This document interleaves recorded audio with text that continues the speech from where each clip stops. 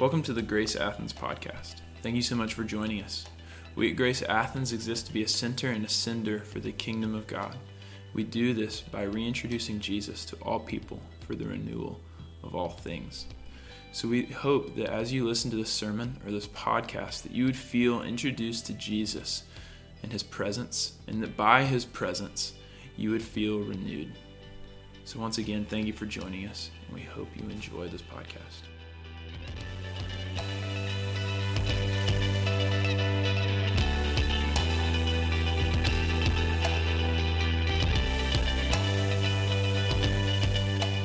I hope you're having a good weekend. Thanks for joining us. It's good to come to you in your living room or dorm room, wherever you find yourself this morning. Let's do this. Let's open our Bibles together to the book of Acts chapter 18. Acts chapter 18 is where we are in our Acts journey, and what we're going to find today is that Paul's story here in Acts 18 is our own story. What he's going through in chapter 18, we're going to all be able to relate to. On the surface, it would seem like Paul's story is definitely not my story. Right here in Acts 17 and 18, he's hopping around different cities in ancient Greece, and he's going there, and he's preaching the gospel and discipling people. But what we're going to find is his story is very much our story, because his story deals with the unknown of life. And so does ours. You see, most of life is lived in the unknown, right? You know this. Let's say you're moving to a new city. I was talking with a good friend today who's moving to a new city, and so much of our conversation was about the unknown. He doesn't know what awaits him there, and there's always a little bit of angst about that.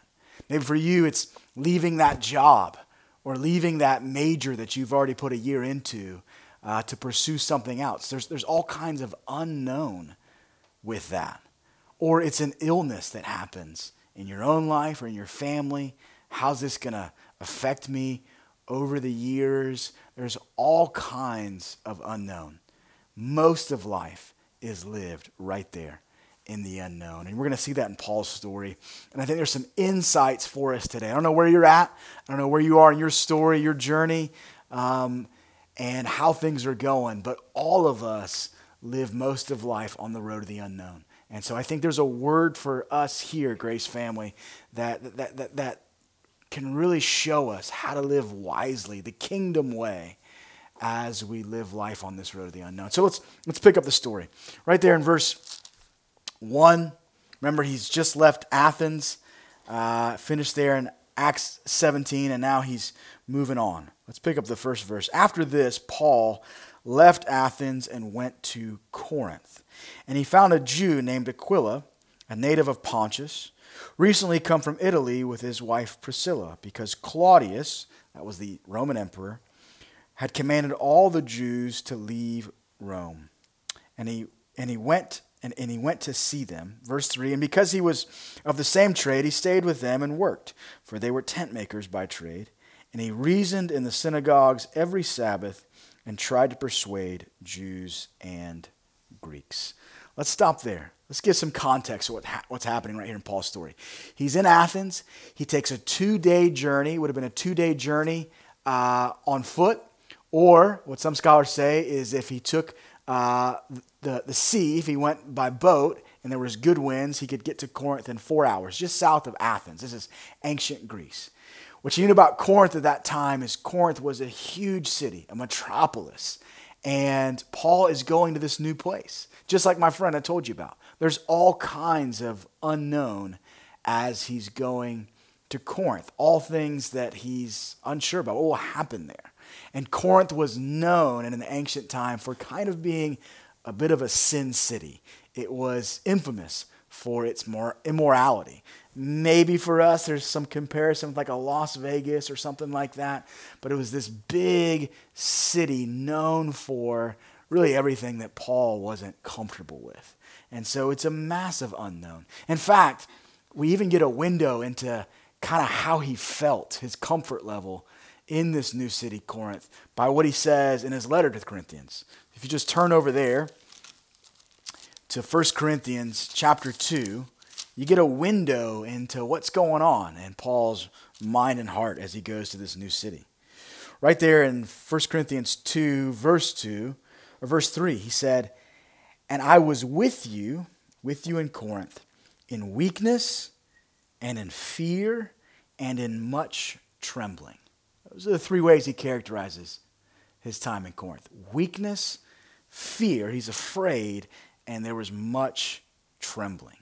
So Corinth was this unknown for him. There was this saying back in the ancient times when Corinth was a flourishing city, they would use this verb to talk about the city and its kind of loose living. It was called to Corinthicize. It was a verb, to Corinthicize, to live like these Corinthians, to live in licentious living like the New Testament talks about. This is the place he's going to. And there's all kinds of unknown. So you pick up in the story, back in Acts 18, verse 5. When Silas and Timothy arrived from Macedonia, Paul was occupied with the word, testifying to the Jews that the Christ was Jesus.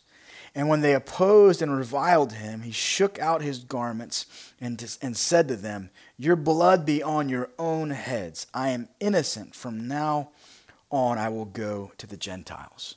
So he gets to this new city, and the whole reason he's there doesn't work. He's unsuccessful, right? I know for me, I've moved to several different towns in my 34 years. I went to several different colleges. If there's anyone out there on that track, I get it. I went to 3 different schools. And a lot of times when I would go to a new place, the first 6 to 12 months weren't easy.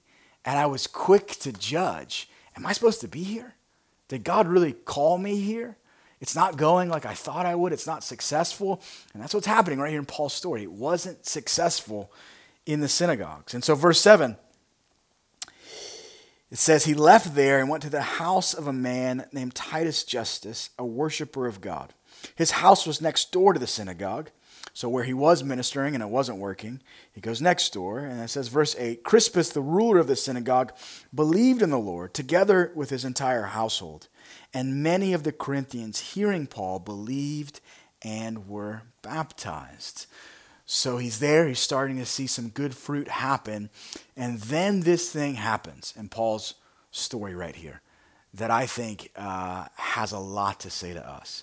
Verse 9 says this, and the Lord said to Paul one night in a vision, the Lord said this, do not be afraid, but go on speaking and do not be silent, for I am with you, and no one will attack you to harm you, for I have many in this city who are my people. And he stayed 1 year and 6 months teaching the word of God among them. Wouldn't that be nice, right? I don't know where you are in your journey of the unknown, but wouldn't that be nice to have this night vision, it says, where the Lord speaks to you and says these kinds of words. Don't be afraid. You're in the right place. Stay here. Don't be silent. Continue on. And then he gives them this promise. No one will attack you or harm you as you're here in this big, new, scary city, right? Wouldn't that kind of word of assurance be amazing? And sometimes, some of us, maybe we've gotten those. And some of us, we think we've gotten those, but it didn't pan out the way that we thought we heard the Lord, right? So much of Paul's story here, y'all, is our own story, our own walk with God. There's so many parallels. Look what happens. He gets this assurance that no one will harm you, no one will attack you. Look at verse 12. But when Gallio was proconsul of Achaia, the Jews made a united attack on Paul and brought him before the tribunal, saying, this man is persuading people to worship God contrary to the law. Let's pause there. Right there, he had got a word from the Lord saying, no one will attack you. And then the very opposite seems to happen. Does that ever happen to you? Where you feel like you've gotten a word from the Lord, and then the very next moment, it seems like the opposite is happening, right? And sometimes it might seem like, is this the enemy attacking this word and trying to steal it from me? Is it life circumstance? Did I not hear from God? How many of you, I know I've been through this, have thought we heard from the Lord, but it didn't happen the way we thought we heard God say it to us? It makes you wonder.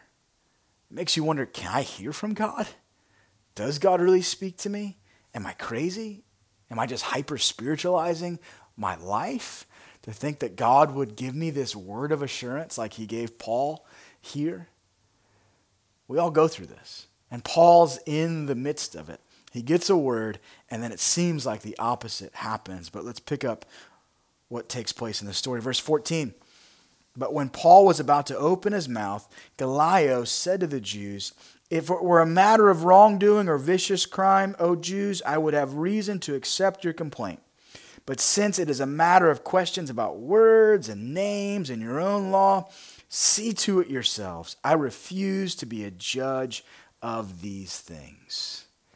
So Gallio, who was brother to the famous Roman philosopher Seneca, this is all historical stuff we're reading here, he says, hey, this isn't worth my time. Why are you bringing this man and saying that I need to put him in prison or assassination of the state? Why are you bringing this man to me? I have nothing to say about this. And then Paul gets out of the situation.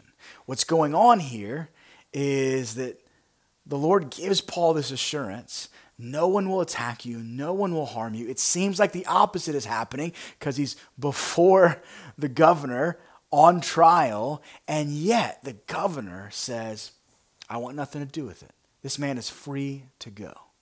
He's free to go. I bring no charges against Paul. What's happening is what the Lord said would happen. He wouldn't let anyone harm him. God fulfilled the word that he gave Paul in time. Didn't look like Paul thought it would, but the Lord fulfilled it. And this is what's interesting, is because this happened, because of this pronouncement by Gallio, Paul was then free for the next 10 years to preach in the Roman Empire. So God absolutely delivered on his word of assurance. Quite a fascinating story in Paul's life. Here's where I want to bring it home to us. What about when that doesn't happen? What about when we don't get that word of assurance? We don't have that night vision or that dream or that intuition or that prophetic word from a friend. And we're unsure of what's going to happen in this new city, or if I leave this job, or if this illness gets worse, or whatever it is for you, or in this new relationship, or leaving this relationship, whatever that might be. What do we do without that? Reality is that Paul, most of the time, didn't have that assurance. If you flip over 2 chapters in Acts 20, he again lets you into his state of mind and his walk with Jesus. And he says right there in Acts 20, picking up in verse 22, he's talking about going now to Jerusalem. He says, and now behold, I'm going to Jerusalem, constrained by the Spirit, not knowing, there's the unknown, not knowing what will happen to me there, except that the Holy Spirit testifies to me in every city that imprisonment and afflictions await me. What an assurance to have. I don't know what will happen, but I know at least this typically happens, that I am afflicted and I am imprisoned. He says, verse 24, but I do not count my life of any value, nor as precious to myself, if only I may finish my course in the ministry that I received from the Lord Jesus, to testify to the gospel of the grace of God. Reality is that Paul didn't typically have this night vision and this assurance. For Paul and for us, most of life is lived in the unknown. Sometimes we get these words of assurance, right? And they're precious to us. I love the times they've happened to me, man. They are cataloged in my journal, and I return to them often, and I encourage you to do the same. It's a great practice to have. But what those really are is those words of assurance, they kind of become like mile markers, right? If you think of life as this road, right? And you have so many years on this road.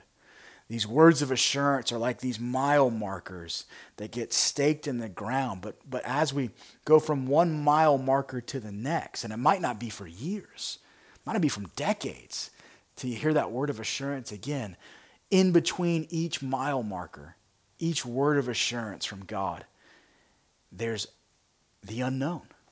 There's the road of the unknown, not knowing what will happen or how things will play out in your life. This is where most of life is lived. I think of life in this way. Life is a slow unfolding and not a sure plan. Right? Isn't that how your life has gone so far? I know for me, if you were to ask me, let's say at 18, what my plan was for my life, and then ask me now, is that what's happened? No, not at all. Not at all. If you ask someone older than me, someone in their 50s or 60s, did life unfold the way you planned it? They would say no. Life is not this sure plan. It's not this A to B to C kind of thing. Life is this slow unfolding. It's like a wave in the ocean that just slowly unfolds and crests as it reaches the shore. That's how life is. We don't know what will happen tomorrow. You see, we live in this myth of control, right? That we think we create our future. It's just not true. That's not what the scriptures reveal to us about life. It is this slow unfolding, day by day, week by week, month by month, year by year, decade by decade. It is a slow unfolding. There are folks watching this right now in our congregation that will tell you that there have been amazing things that have happened to them that they did not plan. And there's also been tragic things that have happened to them that they did not plan. Life is this unfolding, and it's this unfolding of the unknown. Life is really far less about a plan of accomplishments, and it's more about faithfulness. Did you hear that? Life is not about accomplishments. It's about faithfulness. It's about being faithful to who God's called you to be. It's about being faithful to your spouse. It's about being faithful to the work that God's called you to. It's not about accomplishments. It's not even about results. We don't know what will happen. I don't know what will unfold over the next 6 months of my life. I could die tomorrow. All kinds of awesome and tragic things could happen. And in that understanding of life, life's not about you having this great plan to accomplish things. It's about faithfulness. Eugene Peterson said it this way. He says, life with following God is a long obedience in the same direction. That's what it's about. A long obedience, a long faithfulness in the same direction. You see, because life is not a sure plan, it's more a faithful following of Jesus. We don't know where the Lord will lead us. We don't know how life will unfold like that wave in front of us, like that road out on the horizon. We don't know. And so life is far less about accomplishing all these things, and it's far more about this faithful following. Those two words, faithful following. A faithful following of Jesus. That no matter what happens or doesn't happen, by God's grace, I'm faithful to who He's called me to be and what He's called me to do. I'm just faithfully following Jesus into the next day, into the next week, into the next month. This is what we see in Paul's story here in Acts 18 and throughout the scriptures, that life is a faithful following. And so wherever you are today, whatever's going on in your season of life, the plans you're making, the things you're dreaming for, the things you're unsure about, I want you to hear this word, and I want you to deeply take it in and reflect on it and let it correct and adjust some of the ways that maybe you're looking at your future. And consider again that life really is an unknown. And it's really about this faithful following of Jesus from day to day and season to season and year to year.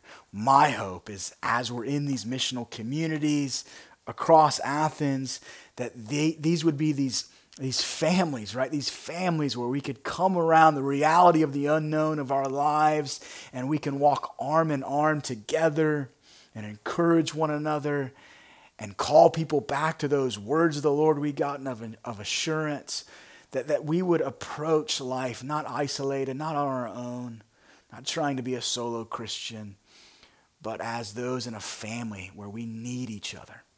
I could name names of friends that I need in this season, and they could name me as someone that they need as support as we walk out this faithful following of Jesus. And so may you consider this word today.